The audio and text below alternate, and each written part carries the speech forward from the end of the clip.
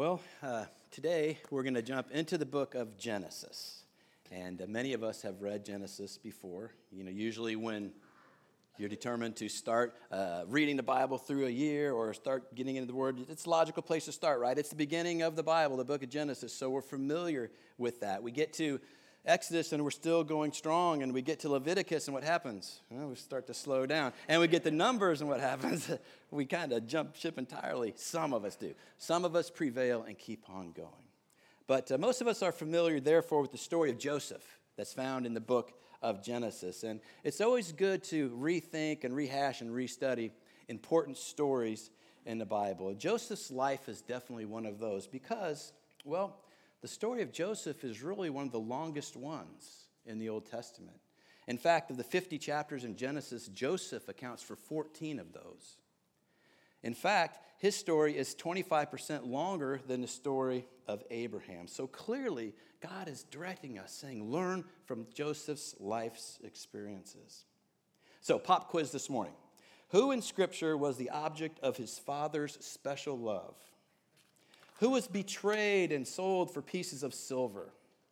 Who in Scripture was stripped of his robe and beaten for doing the will of his father?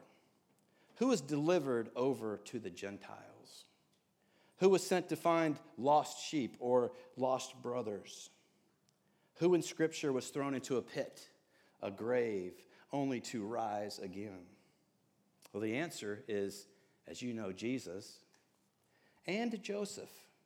Isn't it amazing that these events in the life of Joseph that we're going to look at today, some of them anyway, mirror so closely what Jesus experienced on earth? Listen, it's obvious. The Lord God Almighty is many wonderful and beautiful things. And one of those beautiful realities is that he's sovereign over everything.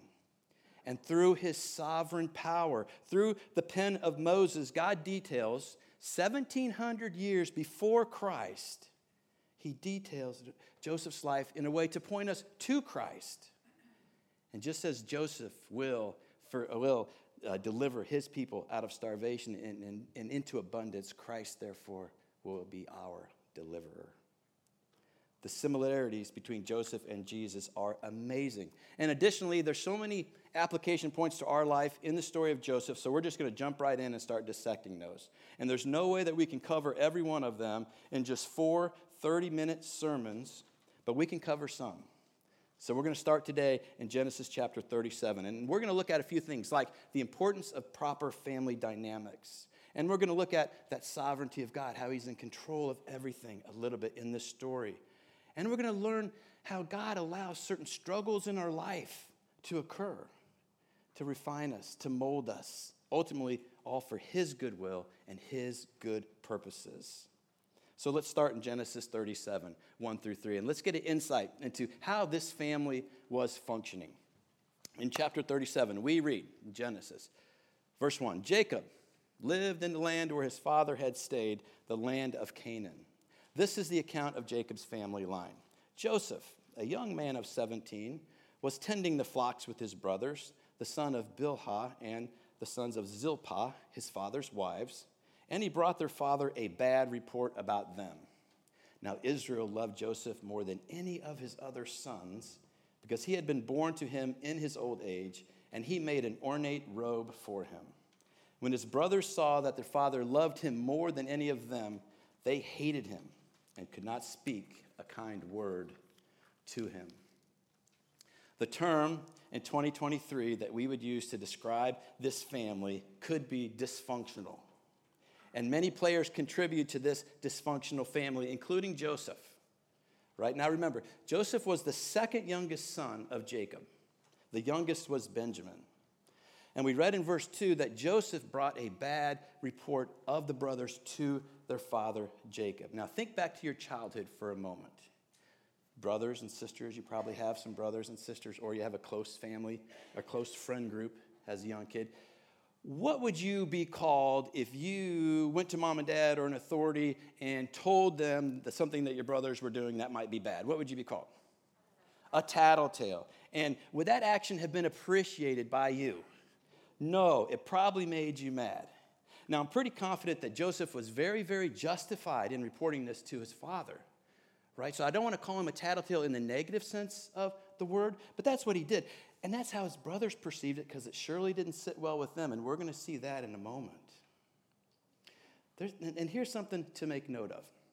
The Hebrew word that we translated in our English Bible as bad, when he gave a bad report, is ra. So say ra with me, ra, ra. If you look that up, that actually means evil. Okay, and that was the word that God used through Moses to describe the people in Noah's day when their heart was always wicked and evil before the Lord, right? And he destroyed the earth with the flood. That's the word used for this bad or evil report. So we don't know what Joseph's brothers were up to, but we know they were up to no good. And not only did Joseph want no part of it at all, but he reported that evil activity to their father. And his brothers, we read, hated him for being a snitch. They hated him for many reasons. Another one was because he had prophetic dreams that someday the family would bow down to him. Dysfunction in this family was also fueled by jealousy due to the actions of the father Jacob. Parenting 101 says what? That we should never show favoritism towards one child over the other. Yet what did Jacob do? He gives Joseph this beautiful multicolored coat. And every time the brothers look at Joseph and his coat, they're reminded of this special love that Jacob has for Joseph. Dysfunction is so apparent in this family. There's 3 stepmothers, 10 stepbrothers, 1 brother, 1 stepsister, all living around the same homestead at the same time. That's a recipe for disaster. Now, I know some of you here can relate to a dysfunctional family. And the fact is that all of us have some degree of dysfunction in our family or in our family history.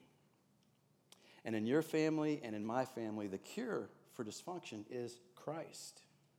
Because in Christ, we're a new creation.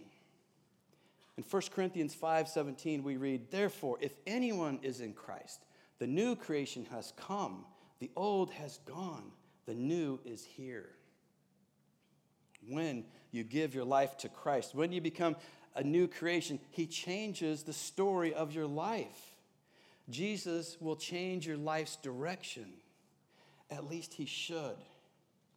Right? He changes your life's purpose when we fix our eyes on Christ. He is the answer to our healing when the healing needs to occur. Well, Joseph experienced hardship after hardship, and due to the dysfunction of this family, but he never took his eyes off the Lord, and his struggles begin to intensify when his brothers take a trip to Shechem. So let's continue reading in verse 12. Now his brothers had gone to graze their father's flocks near Shechem. So we need to pause real quick, because if we don't pause, we're going to miss some important background of what's happening in this story. The picture on the screen right now is a map of ancient Israel. And verse 11 ends with Jacob's family being in Hebron. Verse 12, we just read that his brothers took the flocks to Shechem. That's the family livelihood, the family's flocks, up to Shechem, and that's 50 miles north of Hebron. And ultimately, the story is going to end up a little bit farther north in Dothan. But for right now, Jacob is wondering, what in the world are the brothers doing in Shechem? Does anybody remember what happened in Shechem? And that's okay if you don't, because later on today, go back and read chapter 34 of Genesis. But here's what happened just a couple chapters prior to where we are in 37. It was in Shechem where Jacob's Joseph's stepsister, Dinah, was violated. This made the brothers angry. So the brothers concocted a scheme, and they convinced all the male Shechemites that if they would be circumcised, it would be okay. They could intermarry between the communities, and everything would be okay if they were circumcised. 2 of the brothers, Simeon and Levi, sneak in while the men are still down and out from being circumcised, right? They sneak in, kill every male. The rest of the brothers, the other 8, come in, take all the valuables of Shechem, take livestock, even take some of the women back to their father Jacob. That's what happened in Shechem. And at the end of the account in 34, we see that Jacob was very angry with Simeon and Levi for doing that. Very angry. So he moves his family probably scared a little bit, moves his family south to what we read in the valley of Hebron, 50 miles south. He wanted to get his family as far away from Shechem as possible. The point is this: Shechem's not a good place. And with everything that just happened that I just told you about, those events are still fresh. And it would be very dangerous and stupid for those brothers to take the family livelihood up to Shechem, to the old stomping ground, to see what's going on. And for us, listen, there's just some places in our life that we just need to avoid. We just need to avoid them because they're only going to bring you suffering. And for Joseph's brothers, Shechem is one of those places. They have no business being there. But it seems to me they want to get as far away from Joseph as possible. They didn't like that evil report. They want to do what their flesh wants to do without Joseph telling father about it. So they go to Shechem, where they think Joseph will never find them. And that's where we read in 13 and 14 that Israel said to Joseph, "As you know, your brothers are grazing the flocks near Shechem. Come, I'm going to send you to them." "Very well," he replied. So he said to him, "Go and see if all is well with your brothers and with the flocks, and bring word back to me." So he sent him off from the valley of Hebron.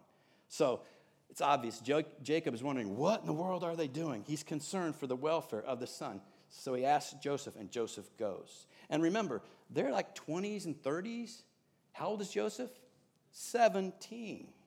And Jacob says to Joseph, "I'm counting on you to be the good shepherd of the family, right? I'm counting on you to make sure things are done right. I'm giving you the special robe, the colorful, multicolored robe." So Joseph agrees and does the will of his father, Jacob. Now, try to imagine as Joseph is going up to his brothers, how is he feeling? One hand, good. Father's given me leadership. Father loves me. I have the robe, etc. Other hand, a little bit hesitant. He has to know he's going into a pretty dicey situation. He has to know the brothers don't like him. It's got to be pretty evident in Joseph's mind. I mean, have you ever been around people that don't like you? Yes, most likely, we all have. How do you know they don't like you? Well, it becomes pretty clear. Often they talk about you, right? But not to you. They talk to you about you. They talk behind your back sometimes. And you can sense it. And when you do talk to them, you can sense it in their eye contact. You can sense it in their mannerisms. You can sense it in the attention they give you. Joseph knew he was walking into a tough situation, but he was asked to travel 50 miles alone, possibly on foot, to a band of brothers who he knew didn't like him. Was this an easy request from his father? Obviously not. No. But Joseph does his father's will, travels from Hebron to Shechem, and we see in verse 15 that it shows how God is sovereign over this whole situation. A man found him, that's Joseph, wandering around in the fields and asked him, "What are you looking for?" He replied, "I'm looking for my brothers." "Well, can you tell me where they're grazing their flocks?" "They have moved on from here," the man answered. "I heard them say, 'Let's go to Dothan.'" So Joseph went after his brothers and found them near Dothan. Apparently, the brothers didn't find what they were looking for in Shechem. So they go to Dothan. And instead of finding his brothers, someone else finds Joseph. Who was this man who just happened upon Joseph in a random field? We don't know. But what I think we see here, guys, is that God, through the pen of Moses, is nudging us to see his invisible hand, his providence, his sovereignty in this encounter. God is leading Joseph directly to his brothers. And this is really a pivotal time, as you know, in the history of Israel, right? The brothers, as we just talked about in 34, they're already mixing with the Canaanites. They're straying from the straight and narrow path. And God's using this situation to do what? To build a nation in Egypt. This is going to be one of the first foundation points to where Joseph goes to Egypt. And then Israel is going to be built in Egypt for 400 years in slavery until Moses does what? Moses delivers the people out of slavery. Moses delivers them out of bondage into the promised land that God promised Abraham, Isaac, and Jacob. This is pivotal in the history of God's chosen people. So he's sovereign, he's moving. And as we move through Joseph's life, it's filled with application points like the dysfunctional family or standing your moral ground like we're going to see next week with Mrs. Potiphar. But ultimately, the story of Joseph is about the sovereignty of God and the providence of God and how he moves in our life situations to bring glory and honor to him, not us. And that's super important because when things go well, it's easy to acknowledge the sovereign hand of God. It's a lot harder to trust that God's in control when life does not go the way we expect it to. And that's what's about to happen to Joseph as we see God allow some suffering in his life when he encounters his brothers. Let's read on. But they saw him in the distance, and before he reached them, they plotted to kill him. Here comes that dreamer, they said to each other. Come now, let's kill him and throw him into one of these cisterns and say that a ferocious animal devoured him. Then we'll see what comes of his dreams. So immediately they see the multicolored coat and they begin to scheme to kill him. And are they serious? I think so. They're just not blowing off steam here. Remember, these guys, chapter 34, killed every male in a village. They have no problem taking a human life. They were serious. They wanted to kill Joseph, throw his corpse into a cistern, a dry cistern, and leave him there. That was their intent. And here it's where the original audience who was, now remember this, was listening to the story. They weren't reading it. The original audience is listening to the story, and they hear a little bit of irony here, so I want to point that out to you. It has to do with the word that we all said together a minute ago when they gave a bad or evil report. When we read that their story was a ferocious animal would devour Joseph, do you know what the word in Hebrew that we translated ferocious is? Ra. It's ra. It literally means an evil animal, evil beast, evil creature devoured Joseph. That was their story. So in this story, we have evil brothers, evil animals. And the evil animals are going to devour Joseph. One more little word to hang on to for the future is the word for devoured. It's a call. Just remember that. A-K-L-A-L. A call. That means devoured. It'll play out in just a minute, which is pretty cool. But first, let's see how the brothers reacted when they saw Joseph. So when Joseph came to his brothers, they stripped him of his robe, the ornate robe he was wearing, and they took him and threw him into the cistern. The cistern was empty. There was no water in it. And they sat down to eat their meal. Remember that too. They looked up and saw a caravan of Ishmaelites coming from Gilead. Their camels were loaded with spices, balm, and myrrh, and they were on their way to take them down to Egypt. Judah said to his brothers, "What will we gain if we kill our brother and cover up his blood?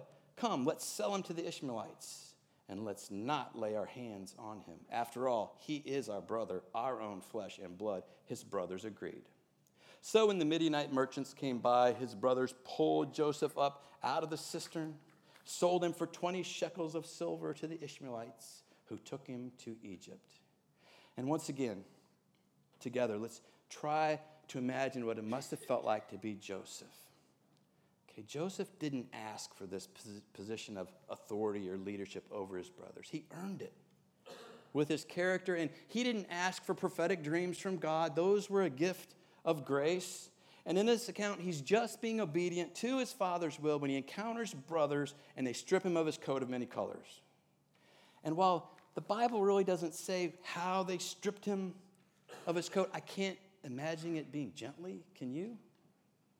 I mean, do they gently take off his robe and hug and kiss and gently lower him into the pit? You know, I think there was a struggle. There must have been some elbows thrown. There must have been maybe some punches thrown. Joseph might have been beaten, stripped of that robe, tossed into a dry well, a cistern, left there to die. In the ancient Near East, cisterns are all over. Rick will see them in a couple weeks here. They're used to collect water when it rains heavy. Then in the dry seasons, they have some water, but eventually it runs out, and it's dry. And this is what Joseph was most likely thrown into. When it's dry, there's no way out. Joseph knew he was in a bad spot. He knew his life was in jeopardy. And to top it all off, he's thinking, man, it's my brothers who betrayed me. And again, like Jesus, these weren't Canaanites that betrayed Joseph and threw him into the pit. Joseph came unto his own, and his own did not receive him. There aren't many experiences in life that are more painful than betrayal. So Joseph has to be sitting there at the bottom of that cistern wondering, God, where are you in all this, right? I'm hurting. What is going on? God, why are you letting this happen to me? The intensity of his suffering, the intensity of these cries of despair made an impression on those brothers. And here's how we know why. Because years later, when they're on the receiving end of some very bad news, they're the ones saying, God, why are you letting this happen to us?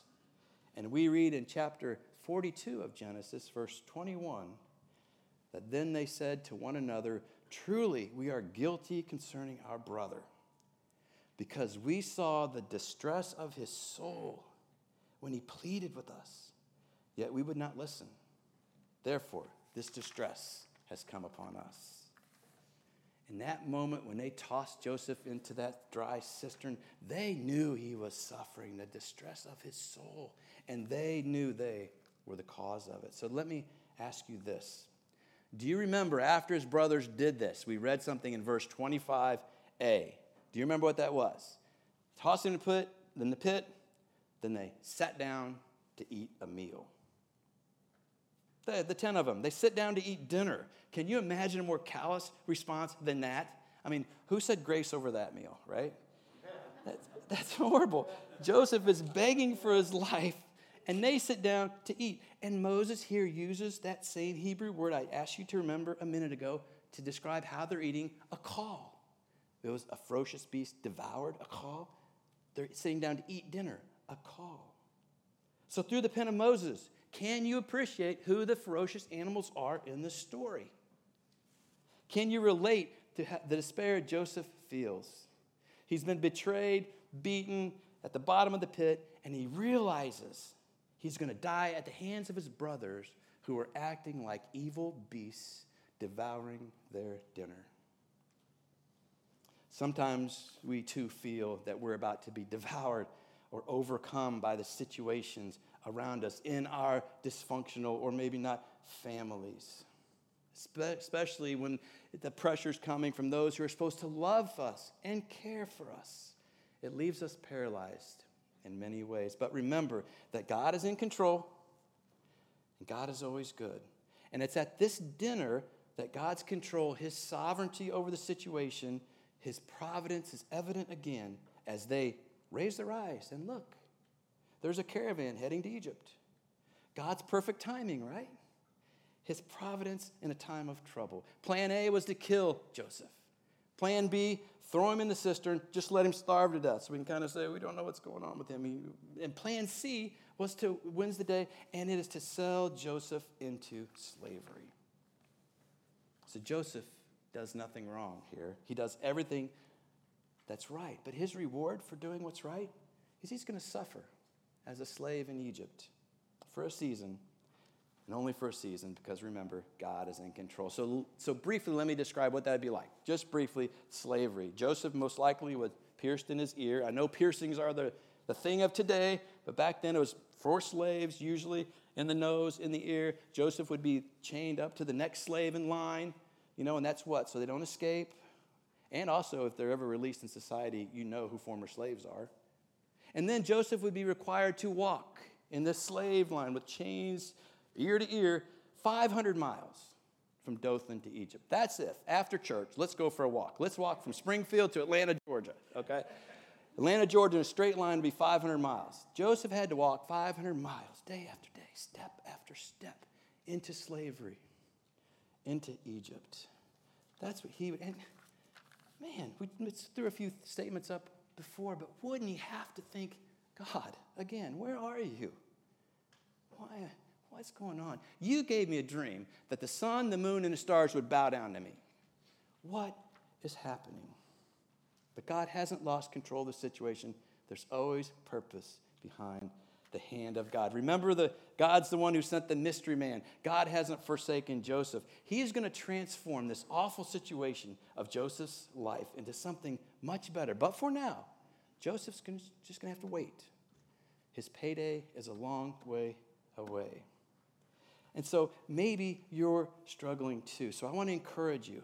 You press on too, right? Don't grow weary doing well just because life's not going the way you expect it to. Don't give up. Continue doing the will of your heavenly Father, and your reward will be coming too.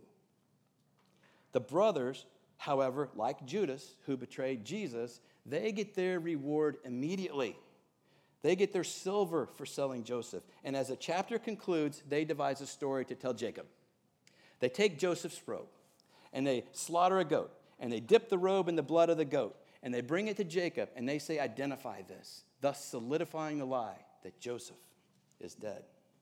And here it is that we just have to appreciate a little bit more of Moses' play on words, or the Lord's irony here, because Jacob is no stranger to deception, is he? Once upon a time, as a young man, Jacob took his brother's robe and put it on. And Jacob took goat skins and tied them to his hands and the back of his neck. And Jacob pretended to be Esau in order to deceive Isaac. And now in Dr. Seuss-like fashion, it wasn't the cat in the hat, but the goat in the coat. And the tables turn. The tables turn. Jacob is now haunted by the goat and the coat. Jacob gets deceived when his children take Joseph's coat, dip it in goat's blood, fake Joseph's death, and it caused Jacob unspeakable heartache. So, when we read in verse 33, towards the end of the chapter, that Jacob exclaimed, he says, "It is my son's robe. A ferocious animal has devoured him. Joseph has surely been torn to pieces." Jacob is both right and wrong in that statement. Evil animals have devoured Joseph. The problem is the evil creatures that devoured Joseph were the very ones he sent Joseph to in the first place. And while Jacob mourns for his son, Joseph begins this new life in Egypt as a slave, and that's where we're going to leave this story for the time being. Betrayed and in a foreign land. And over the next few weeks, what we're going to see is that God redeems the situation in ways that Joseph, his father, and his brothers could never have imagined. And we're also going to see how God rewards Joseph exceedingly, abundantly, above all Joseph could ever have asked or imagined. In fact, a little bit of homework today for you guys. Before next week, I would just ask you all read the next two chapters in Genesis, 38 and 39. Now, I won't be developing a sermon or a message on chapter 38. You read it. We can talk one-on-one. Okay, it's a better approach, I think, in a Bible study or one-on-one situation. Be happy to talk to you about that. So we're going to jump into 39 next week. But read those next two chapters. But in conclusion for today, the book of Genesis that we're jumping into here with Joseph and others lays out important themes we find all the way through Scripture. All the way through Scripture. Like the suffering, all the way through Scripture, all the way to James, all the way to Revelation, right? We see suffering in our lives and God's purpose for it. Another truth found in Genesis is the truth about sin, right? How it entered into the human race through Adam.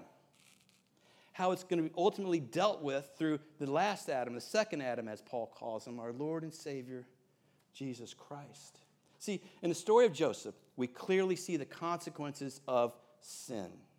And while we're going to uncover application points in our life, remember, the overall theme of this story, 14 chapters, the overall theme is redemption. Because, spoiler alert, at the end of this story, Joseph, who, like Jesus, was the object of his father's love, who was stripped of his robe and beaten, who was betrayed by those he loved for a few pieces of silver, who also spent time in a pit, the grave, only to be lifted up. Joseph forgives his brothers for doing that awful act we've just been talking about.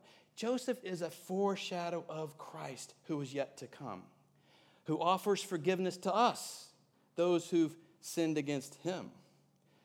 Too many times we act like Joseph's brothers in some way or another, maybe not, but sin has plagued our life as well. And if we're honest, it continues to plague our life. So Joseph's story isn't over yet. And as we read about him, I want you to just see the power of God in this situation and in his life. And our story isn't finished yet either. And I want you to experience the power of God in your life as well, leading to the forgiveness of your sins, the redemption of your soul. If you're looking for that, if you need that today, there's no better chance than right now to give your life to Christ. The whole Bible is a story of redemption. Joseph, a story of redemption. God wants to redeem us. He loves us so much. We don't have to wait years. Joseph's going to have to wait a long time. We don't have to wait years for that to happen. It can happen today. He's ready to do that by applying the blood of his son to your life, washing you white as snow, by simply accepting the gift he offers, right? Submitting to Christ Jesus as your Lord and living like that, living like he's the Lord of your life to wash you white as snow. He is our gift. Thank the Lord for that. Let's stand and sing this morning. Let's stand and sing that Jesus paid it all. It's song number 305 in our hymnals. We're going to sing verses 1, 2, and 4 and praise his holy name. Jesus paid it all.